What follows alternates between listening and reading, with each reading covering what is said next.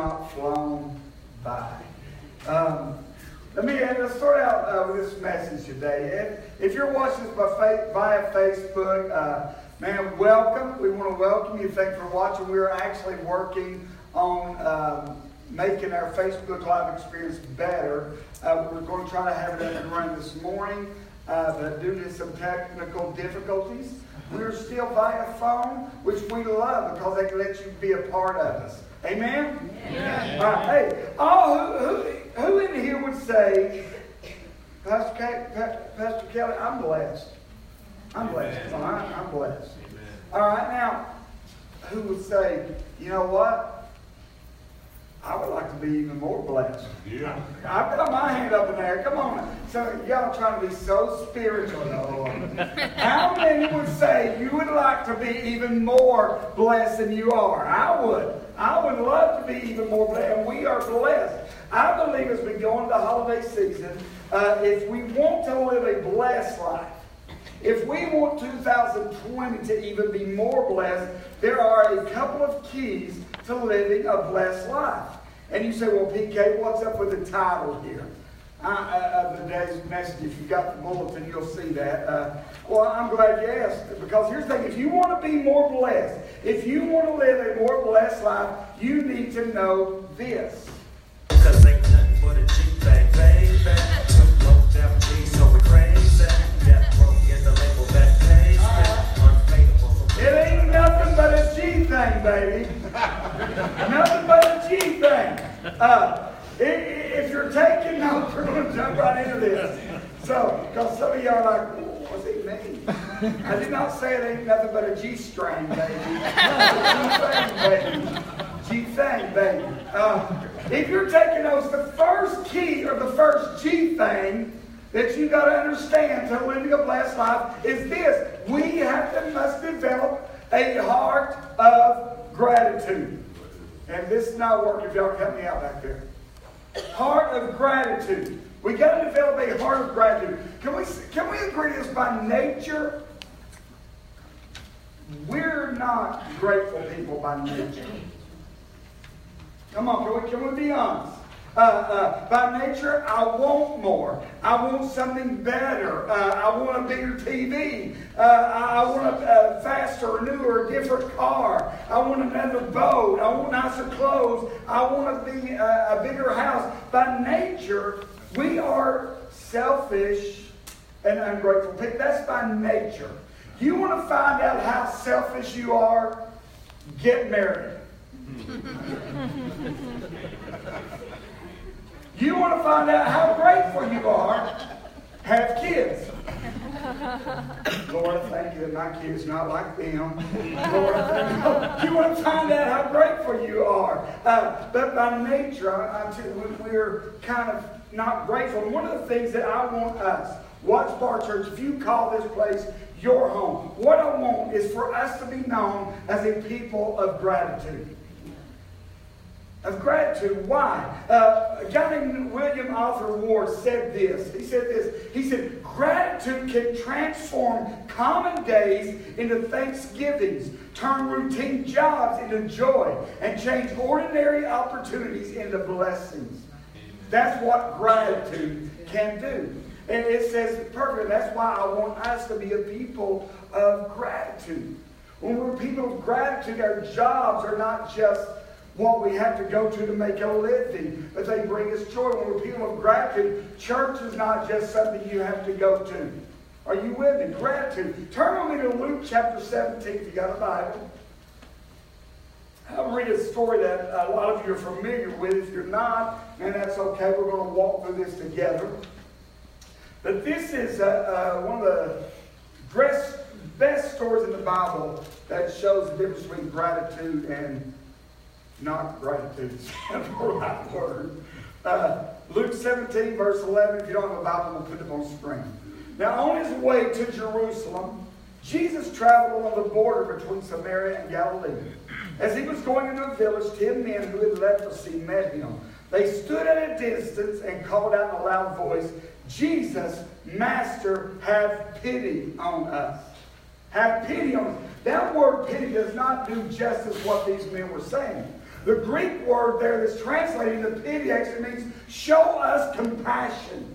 Show us mercy. Because when we think of pity, we think, oh, they're saying, no. We need compassion. We need mercy. Why were these men so desperate?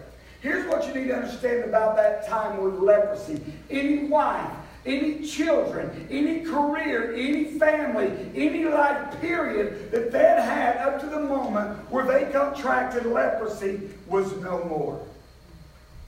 It was no more. They everywhere they went, if they were approaching a town, if they were approaching a group of people, by law they had to shout out, unclean, unclean, so that anyone could stay and keep their distance from these guys. So understand, when they were saying, show us mercy, show us grace, man, they're saying, listen, we've been living a life full of rejection.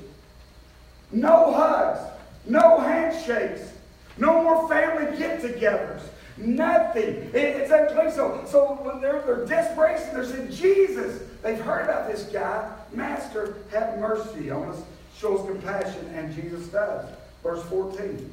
When he saw them, he said, go show yourselves to the priest. And as they went, they were cleansed. How many lepers were there? 10. 10. How many were cleansed? 10. All 10. Now let's read on. One of them, when he saw he was healed, came back praising God in a loud voice. One of them, when he saw he was healed, came back praising God in a loud voice.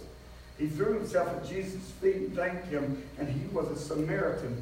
And so Jesus asked the Samaritan a question. He says, hey, were not all 10 cleansed? Where are the other 9? Has no one returned to give praise to God except this foreigner? 10 lives transformed. 10 lives whose once they had a life, if they ever had a hope of a great, it was no more, but it was restored. 10 lives that cried out for Jesus for mercy and for compassion, and they were cleansed. But only one of the 10 came back to thank Jesus. I don't know about you, but if there's 1 out of 10, I want to be the one. Yes. If there's 1 out of 10 that's coming back to thank Jesus, I want to be the one. I don't want to be the other 9. I want to live a life of gratitude. So how do we do that? The first thing, you want to live a life of gratitude, we got to do is this. Recognize that every good thing I have is a gift from God. Every good thing I have is a gift from God. We've got to understand that. We've got to declare that. Look what James 1:17 says. Pretty much the same thing. Every good, perfect gift is from above, coming down from the Father. We need to understand every good thing I have is a gift from God. And you may say, because I can hear it, well, PK, I work for what I have. I've earned this. And so, you said it's a gift from God, but I work for what I have. And there may be truth to that. But here's the thing. You need to understand the ability that you have to make a living. The gifts you've been given to make a living, they're from God. That's right. Yes. They're from God. Everything that God gave you. God is the giver of good gifts. Look at this. Noah. What about Noah? God gave Noah a plan for an ark. Then he gave him the ability to build it. And that ended up saving Noah's family. God gave David a stone and the ability to kill Goliath. God gave a young teenage girl, Mary, the faith to say yes and give birth to the Savior of the world. God gave the wise men a star to lead them. God gave us the Savior of the world wrapped up in a blanket. God gave us His Holy Spirit to comfort us, convict us, guide us, and counsel us. God gives us His Word to direct us. Every good thing we have comes from God. Comes from God. When we really get that inside of us and understand every good thing I have is a gift from God, we go from having an attitude of entitlement to an attitude of gratitude. An attitude of I deserve, to an attitude of, man, I'm so thankful. I'm so thankful. So you want to live a life of gratitude, understand every good thing you have is a gift from God. Secondly, we have this attitude, I will not let my wants rob me of what I have. Here's the thing, I know we all want different things. Better job. better car, nicer house, nicer clothes, a better spouse. No, so y'all was like, oh, it is. No. Here's what I'm saying. I'm not saying that it's wrong to want those things. That's not what I'm saying. But we cannot allow our wants to rob us of what we have right now. Right. Look what Ecclesiastes 6:9 says. It says it's enjoy what you have rather than desiring what you don't have. Yes. I'm telling you, it's better to embrace what God has given you than always be out and searching for the next big thing. Yeah. What has God given you? If we can get this attitude of gratitude inside of us, we'll find that gratitude turns whatever we do have into enough. That's what gratitude. I heard a guy say it like this: he said, "It's not people, or it's not happy people who are grateful. It's grateful people who are happy." Yeah. Why? Because they're enjoying what they do have, instead of always whining about what they don't have. Yeah. Come on, are you with me? Think about what you do have just for a moment. I'm talking about the normal person that attends What's Part Church. Most of you have more than enough to eat, right? You have food on the table. Almost everybody has got a bed that you slept in last night. Roofs over your head. Almost everybody has at least one pair of shoes to wear, right? We are blessed. What we have, compared to other people in this world, we are blessed. In fact, I'm a firm believer that everyone needs to go to a third world country on a mission trip. Yes. I'm a firm believer. I remember when we used to go to Mexico, Kim still goes. And you go there and you see these kids and these adults that have nothing, literally nothing, but yet this joy in their heart. This joy, this gratitude. You give them one piece of candy, and their world lights up. You come in there, help clean up a playground for them, play some soccer with them. Their world lights up. Why? Because they're not letting what they would want rob them of what they have right then. They're grateful people. They have so little, yet they have so much. I'm telling you, Paul said this in Philippians 4. I know what it is to be in need. I know what it is to have plenty. And I've learned the secret of being content in every situation, whether I'm well fed or whether I'm hungry, whether I'm living in plenty or whether I'm in want. What's the secret, Paul? Tell us the secret. I can do all things through Him who gives me strength. Amen. Paul said, I've learned to be content. How? Because I've learned this one fact, this one truth. That if I've got Christ, I've got everything I need. If I've got Him, I've got everything I need. When you get to that place, when you, I tell you, it is a huge blessing where you can say, whether I have a lot, whether I have little, what matters is that I've got Him. He is what matters most. He is what satisfies me, and He is what I need. I'm telling you guys. Don't allow what you want to rob you of what you have. And so the third thing, we got to get this attitude. I will turn every blessing into praise. Every blessing. As an individual, I will turn every blessing I get back into praise. As a church, we've got to get to that point. Every blessing, we're going to turn back into praise. If we get blessed, we're going to turn it into an act of worship. A time to celebrate. Check out Psalm 63, 4 and 5. I love the Passion version of this. It says, daily I will worship you passionately with all my heart. My arms will wave to you like banners of praise. I overflow with praise when I come before you. For the anointing of your presence satisfies me like nothing else. You are such a rich banquet of pleasure to my soul. David said, I will praise you. Why? Because you are more than enough. You satisfy me. You are what I need. You satisfy my soul like nothing else in this world. So for that reason, every good thing I get, I want to turn it back to praise. What does that look like, Kelly? Every good thing, every blessing turn back to praise. That means, God, I thank you for my family. Even the ones that get on my ever-loving nerves. Come on now. We've all got those. Some of y'all sitting next to them right now. God, I thank... Sean raised his hand. I don't know if you're talking about Kim or if you're talking about Dad. God, I thank you for my friends. God, I thank you for my health.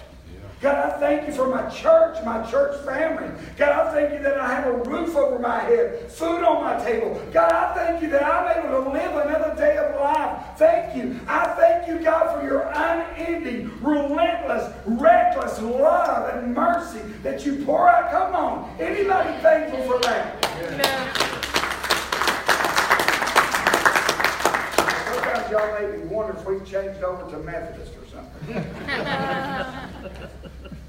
We're supposed to be charismatic, Pentecostal. Thank you, God. Look what the psalmist says in chapter 103. Let all that I am praise the Lord. May I never forget the good things He does for me. He forgives all my sins.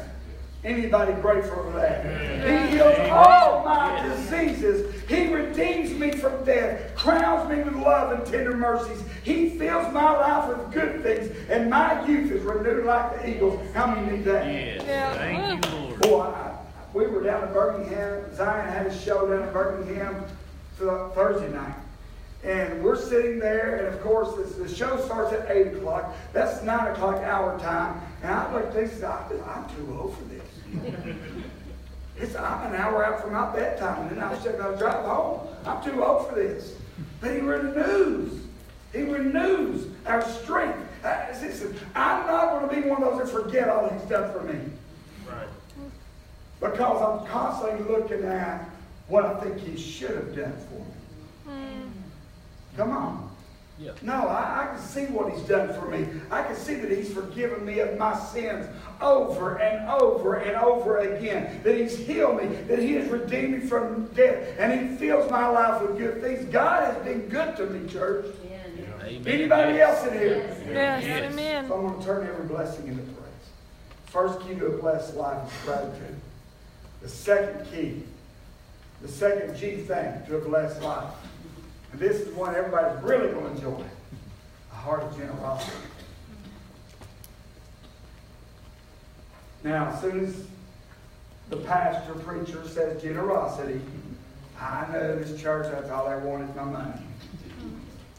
Can I tell you this? I don't want anything from you. Man, y'all have heard me say this before. I don't want something for you. Right. I want you to walk in the obedience that Christ has. And if that's your argument, I don't go to church because that's all they want is my money. That doesn't stop you from going to Walmart or to the movies or shopping. I'm not going to Walmart. All they want is my money. You're not wrong. I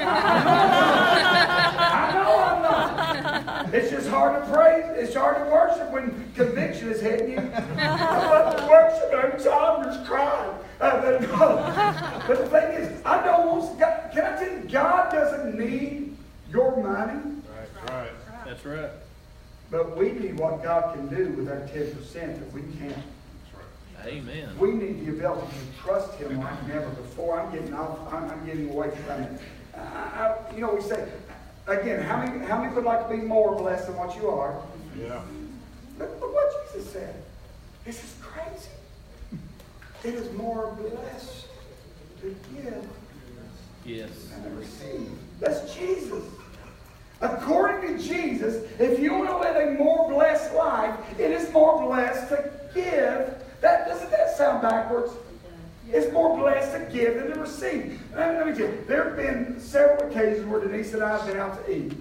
And when we got ready to pay our bill or got ready to go up, the waiter or waitress say, your ticket's already been paid for. Now, I won't lie to you. I love when that happens.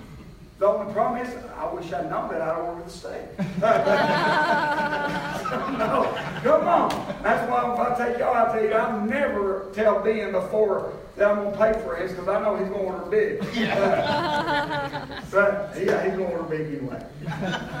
But I love when that happens, but I can tell you, and my wife will tell you this, the people that know me, there have been more than one occasion where we've been out, and I see somebody and God says, get their meal.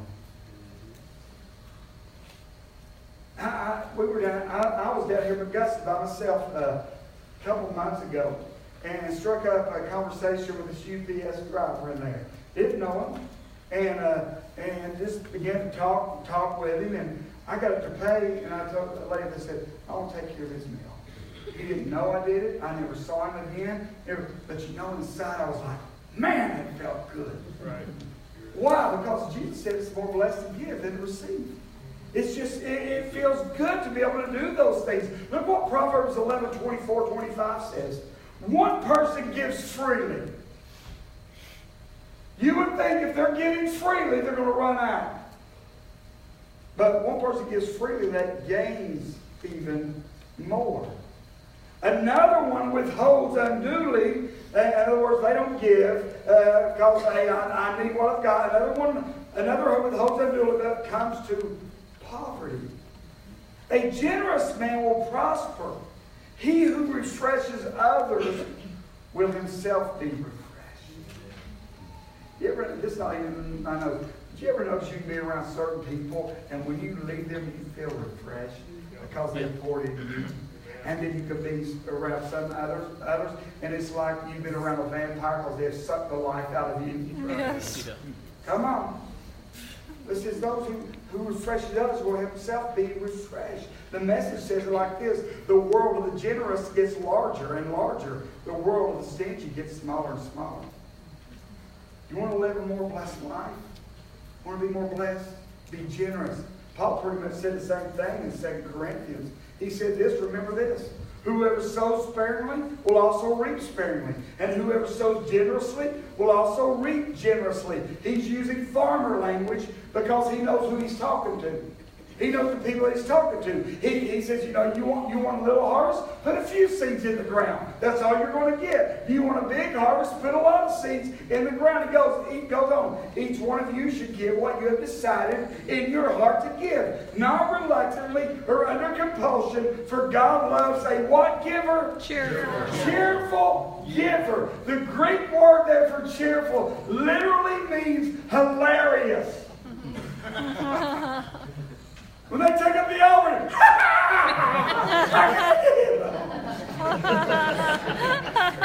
can't believe I get to do it again. But when we do that, hey, you know it's time for the offering. There's a couple people on the front. Everybody else. Come on now. I believe when we say, hey guys, you know what? It's time for us to give you the opportunity to give in the offering. It all exploded here. Wow! I get to give again. God has been so good to me this week. I get to give. I'm alive another day. I'm breathing another day. I ate every day this week, probably 6 times a day. God has been good to me. That's what we all need. Did you know in the Old Testament, they would throw parties and have feasts that were centered around giving offerings? They would say, hey guys, this week we're going to have a big feast. Why? Because God has blessed us so much. We're just going to gather together and celebrate with giving. Paul says God loves a cheerful, a hilarious giver. You've heard the saying, give until it hurts. I believe as followers of Jesus, we ought to learn to give until it feels good. Yeah. Are you following me? Yep. Give until it feels good. And can I tell you this? Because I'm not just talking about financially. I'm talking about being generous with our time, our abilities, what we have to offer, being generous. And let's go on verse 8. And God is able to bless you abundantly so that in all things at all times, having all you need, not all you want, all you need, you will abound in every good work. So that in all things and in all what? Times, even in a recession, even when things are not going good, even when it seems everybody else, in all times, having all you need. Look, let's jump down to verse 11. He says this: you will be enriched in every way so that you can be generous on every occasion. And through us, your generosity will result in thanksgiving to God. You'll be enriched in what way? Come on, what way? Every way. Again, he's not just talking about finances. If you limit the blessings of God to finances, you're underestimating the blessings of God. That's right.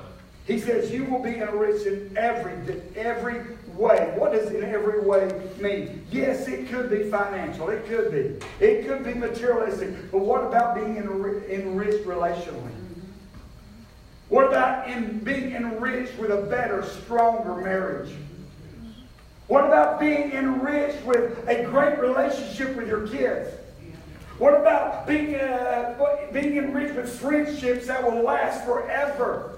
What about being enriched physically? What about spiritually or emotionally? He said you will be enriched in every single way. Not so that you can get all you can all you get, and sit on the can. Is that what he said? No, so that you can be generous on every occasion. And so that your generosity will result in thanksgiving to God. Can you imagine if we became such generous people that our generosity was heard about all over the place? I'm proud of our church. I'm proud of what we do here at Watts Bar Church. I'm proud of James Lacombe and his hands outreach and the ministry they do to the homeless. Last week, they were in Knoxville handing out warm clothes, coats, blankets, and food. I'm proud of that. I'm proud of the way our church gets behind the Christmas give back. And with everything that's been given, man, we're going to be able to provide for somewhere between 8 to 10 families that won't have Christmas if it weren't for us. I'm glad of that. I'm proud of the way you get behind every need. Just this week, our church was able to provide groceries for a family that wouldn't have anything on the table had it not been for your generosity. I can guarantee you, every coat that was handed out last week, people were thanking God for Watts Bar Church, so they didn't know who it was. Every child that's going to open up a gift this Christmas that wouldn't have gotten them will be giving thanks to God because of what Watts Bar Church has done. Right. Yep. Are you hearing me? Yeah. Amen. Your generosity, it says. So it will result in thanksgiving to God. I'm telling you, can I be very honest for a moment, though, church? If I'm being honest, and I understand I'm talking to just those that call this place home. There are only about 10% of this body that makes up for the rest of the body when it comes to church. Can I be honest? Yeah. Here's the truth. If everyone that called Watts Bar Church home tithed and gave in the offering like God tells us to do, we would be able to provide for even more homeless. Yeah. We would be able to provide more than for just 10 families. We would be able to provide food for a lot more homes. I mean, if everyone in this church began to tithe and giving. And so if we know that, we know if Jesus himself said it's more blessed to give than to receive, I have to ask, why are not more people generous? Or another way of saying it, why are not more people blessed? Why are not more people blessed? And I think it comes down to 3 different mindsets that we're going to close with today. 3 different mindsets when it comes to generosity. I bet you didn't get these, Tim. Tim always tries to go ahead and fill out my nose. The bag mindset. Never enough. There are people, even in this room, that have the bag mindset. I would love to give, but I just never have enough to give. Look what Haggai 1:6 says. You eat, but do not have enough. You drink, but you are not filled with drink. You clothe yourself, but no one is warm. And he who earns wages to put into a bag with holes. The bag mindset. You fill up your bag with that weekly, that monthly income. And at the end of the month, it seems like there are holes in your bag. And no matter how hard you try, there's really not a lot left over. Whatever comes in, it's already gone out. You feel like anytime you feel like you're starting to get ahead, something happens. Something tears up. Kids get sick. Transmission goes out. Hot water heater breaks. Come on. And it's like living with a bag, putting what you have in a bag with holes in it. And you think, I would love to be generous, but I just can't because everything that goes in the bag leaks out. and there's simply never enough. Do you know that one of Jesus' disciples had the bag mindset? Anybody know who it was? Judas. You remember the story when Jesus gets invited to this prestigious Pharisee's home, the lead Pharisee, and he goes in there, and then this, what the Bible calls an immoral woman, comes in and begins to pour this expensive perfume. They say the value of that perfume was a year's wages. Begins to pour it on Jesus' feet. And what does Judas do? Stop her. Do you realize how much that's worth? Here's the thing. Judas was more concerned with what was in the bag than the fact that a life was being changed right in front of his eyes by meeting Jesus. He was more concerned with what was in the bag. Judas had such a bag mindset that he did what a lot of followers of Jesus do today. He betrayed Jesus for 30 pieces of silver. Okay, that's kind of harsh, don't you think? Scripture tells us that the tithe belongs to God. It's His. And there's some of us that won't give today because we're more concerned about what's in the bag than we are about obeying, worshiping, and honoring God. I'm talking about my watch part. Again, if you're new, this is just for those that call this place home. Those that call themselves followers of Jesus. I would love to give PK, but my bag's got holes in it. I would love to give PK, but this Friday's Black Friday. I need my money just to go out and spread cheer to all the hateful people that have to try to beat out in line. That's the bag mindset. The second mindset, the basket mindset. More than enough. This is the person that believes, hey, God is more than enough in this situation. That knows I can trust God. That has the mindset, we have more than enough because I know God, and God is abundant, more than enough God. Look at Deuteronomy 28. It says this, you will be blessed in the city, blessed in the country. The fruit of your womb will be blessed. The crops of your land and the young of your livestock. The calves of your herds. The lambs of your flocks. Your basket and your kneading troughs will be blessed. You will be blessed when you come in and blessed when you go out. That's the mindset. My God is a more than enough God. Yes. That's the basket mindset. In Luke 6:38, Jesus says this, give and it will be given to you, good measure, pressed down, shaken together, running over. Again, he's using farmers' terms here. Because what you need to understand, when Jesus was talking there, when landowners or these farmers would come out, there was two different people that would pick up the grain in their field. You have the day laborers. These are the guys that work for a paycheck. They gathered grain for a paycheck. And what they would do, they'd fill those baskets up, and they didn't do anything else. Because they had to carry this basket across the other field. I'm getting paid hourly. I'm going to tell you. And then you had those that were recipients of the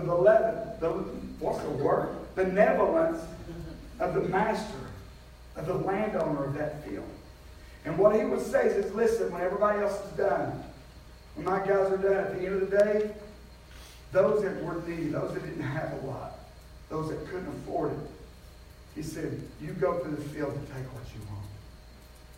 And these are the ones that would go out and they would take that basket. They would fill it up.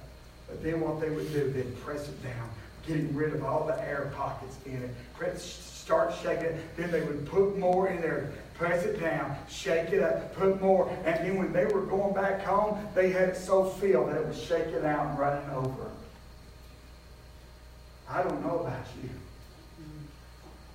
I want to live with a mindset that, hey, I serve an abundance God. And what God has given me, hey, here, press it down, shake it together, and it's going to be running over. He is a God of abundance, whether I have little in the bag or much in the bag. I want God to know this about me. Whatever is in the bag, little or much, He can trust me with it. Yes. He can trust me with it. There's this well-known story in the New Testament couple of these stories, in fact, about Jesus teaching. It gets a little long-winded, but Jesus could get long-winded. But he's preaching, and they notice, hey, it's gone all day, and we don't have anything to eat. Y'all know the story? Mm-hmm. And you've got the little boy with the 5 loaves and 2 fish. Oh, yeah. And this little boy comes up, and here's what the bag mindset, because it says that, estimates that there were somewhere between 15,000 and 18,000 people that day. Here's what the bag mindset says. I can't help but y'all to bring your own lunch. This is mine. This is all I got to last me today. The basket mindset says, Jesus, you want it? Here. It's yours. And what you need to understand is this. When the little boy gave it to Jesus, when he had in the bag, it could feed only one person. Him. But when he gave it to Jesus, and Jesus put it in the basket, it fed thousands. Yes. And here's what's neat about that story. When you look at that story, is when they got done feeding everybody, there were 12 basketfuls left over. Uh-huh. And Jesus said, I am more than enough. Give me what's in the bag, and I will show you I am more than enough. I'm telling you, we serve a more than enough God. See, Jesus didn't just say it's more blessed to give and receive. He exemplified it. He lived it. And I pray that as we close out 2019 and we head into 2020, that God is going to stretch our faith. That if you have a bag mindset right now, that God's going to give you a basket mindset. I pray that you will see that when you are faithful with a little, that He will give you more. And one day you're going to go, I have more than what I need. I'm going to bless others with it. I've been extremely blessed. And I'm praying you're going to develop this heart of generosity. And you're not going to think that the more He's given you is all about you. But you're going to say, man, God has blessed me. It had nothing to do with me. It's so I can bless others and pour into others. The basket mindset. Anybody want the basket mindset? Come on now. I'm hoping to have a church full. There's a third mindset, though. The barn mindset. Beyond more than enough. If Bubba could come on out. What does the barn mindset look like? Anybody want to know? Let me show you. Thank you, baby. I want this. The Lord will send a blessing on your barns and on everything you put your hand to. The Lord your God will bless you in the land He is giving you. Anybody want that kind of life? Come on, anybody want that? Where your barns and everything you own, everything you put your hand to is blessed? Yes. Man, I want that. I want that. It starts with being faithful with what's in the bank. Then being faithful with what's in the basket. And when you're faithful there, God says, I can trust Him with barns. The Bible is full of examples of this. Anybody remember Joseph in the Old Testament? His brothers were jealous of him, sold him into slavery, yet he remained faithful. He was falsely accused of rape, thrown into prison, yet he remained faithful. God then placed him in the palace. He remained faithful. A great famine came to the land, and because of his obedience and faithfulness to God, the Bible says he had barns overflowing. Not enough just to feed him, the entire region. I believe God wants to do that for you. I believe God wants to do that for us, but here's the catch. God wants to know, how much can I bless them with? How much can I trust them with? Are you going to be a bag person who never has enough? Or are you going to be a basket person? Are you going to be a funnel that's the overflow and be a blessing to others? Are you going to be so generous and faithful that you're that barn person? Jesus said this in Luke 16:10. Whoever can be trusted with very little, with what's in the bag, can also be trusted with much.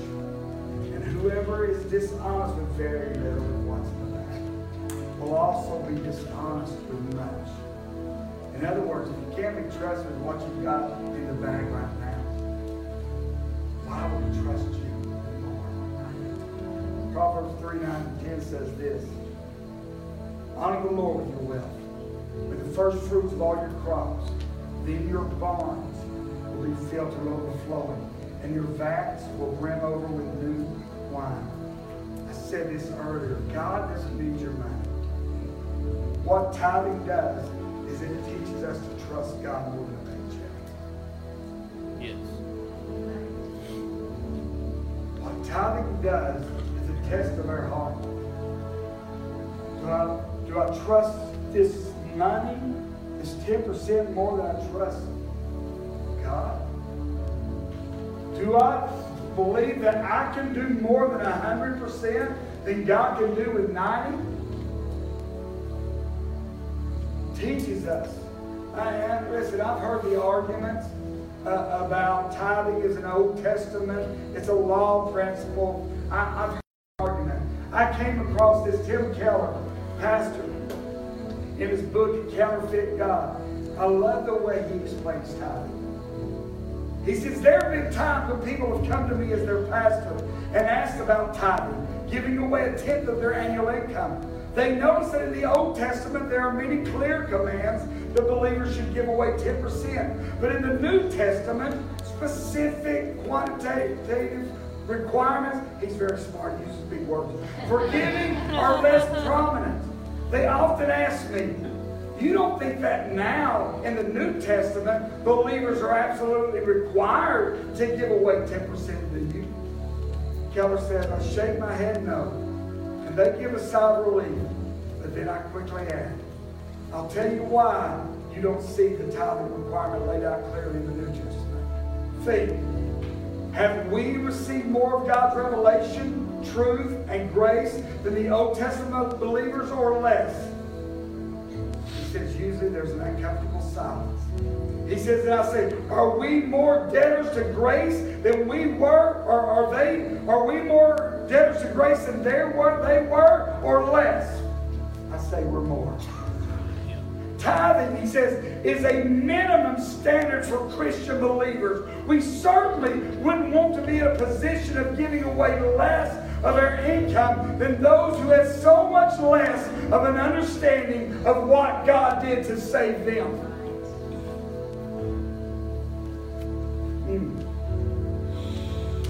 He says, did Jesus tithe his life and blood to save us, or did he give all? I don't know about you, Sport Church family, but as a pastor of this house, I don't want to be said, hey, I don't want God to look down and say, well, they're Kelly and Denise, they get the bare minimum.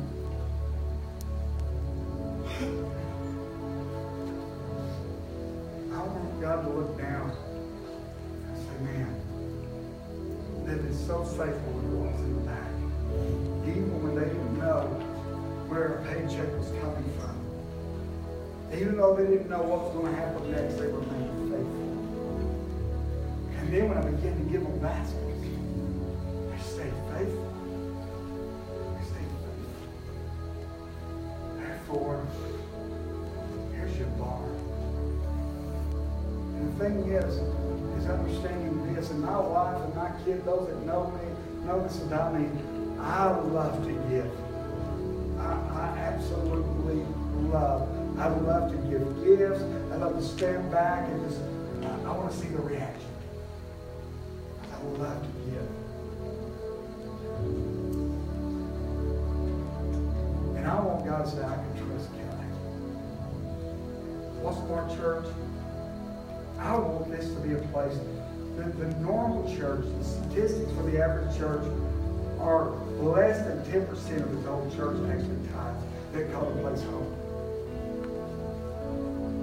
There is nothing about us that has ever been normal. I don't want to settle for normal when it comes to that. I want us to get to a place where we give so much. I don't have to say, Kim, we're kind of limited on how many families from the Ray County side, from the Decatur side we can support this year with Christmas. I want to be able to say, you go find however many families that want to have Christmas. You go for English on this side, you go find those, and we're going to provide Christmas. I want to say that. I want us to be givers. As we close out 2019, going to 2020, my prayer is that we will become a people not just of gratitude, but of generosity. That we will begin to recognize that every good thing I have is a gift from God. So I'm going to turn that blessing into praise. And out of that blessing and out of that gratitude, I'm going to respond with a generous heart. I'm going to give you the opportunity, and we're going to close out in worship and responding with generous hearts. And this has not been to try, listen, all I ask is you say, God, what are you going to get today? I'm not trying to force you into something. I'm just saying, you want to live a blessed life. Say, God, what do you want me? Where do you want me? I'm going to ask your ushers to come on up to the front. Our worship team to come on up and get ready. It's your breath in our lungs, so we pour out our praise. We pour out our praise. It's your breath in our lungs, so we pour out our praise to you. Come on, sing it. It's your breath, say it, in our lungs. Come on, so we pour out our praise. We pour out our praise. It's your breath in our lungs, so we pour out our praise to you. Say it. It's your breath in our lungs, so we pour out our praise. Pour out our praise. It's your breath in our lungs, so we pour out our praise to you only. Here's all I ask. As you say, Father, if you're a follower of Jesus, you call this place home. God, what do you want to do?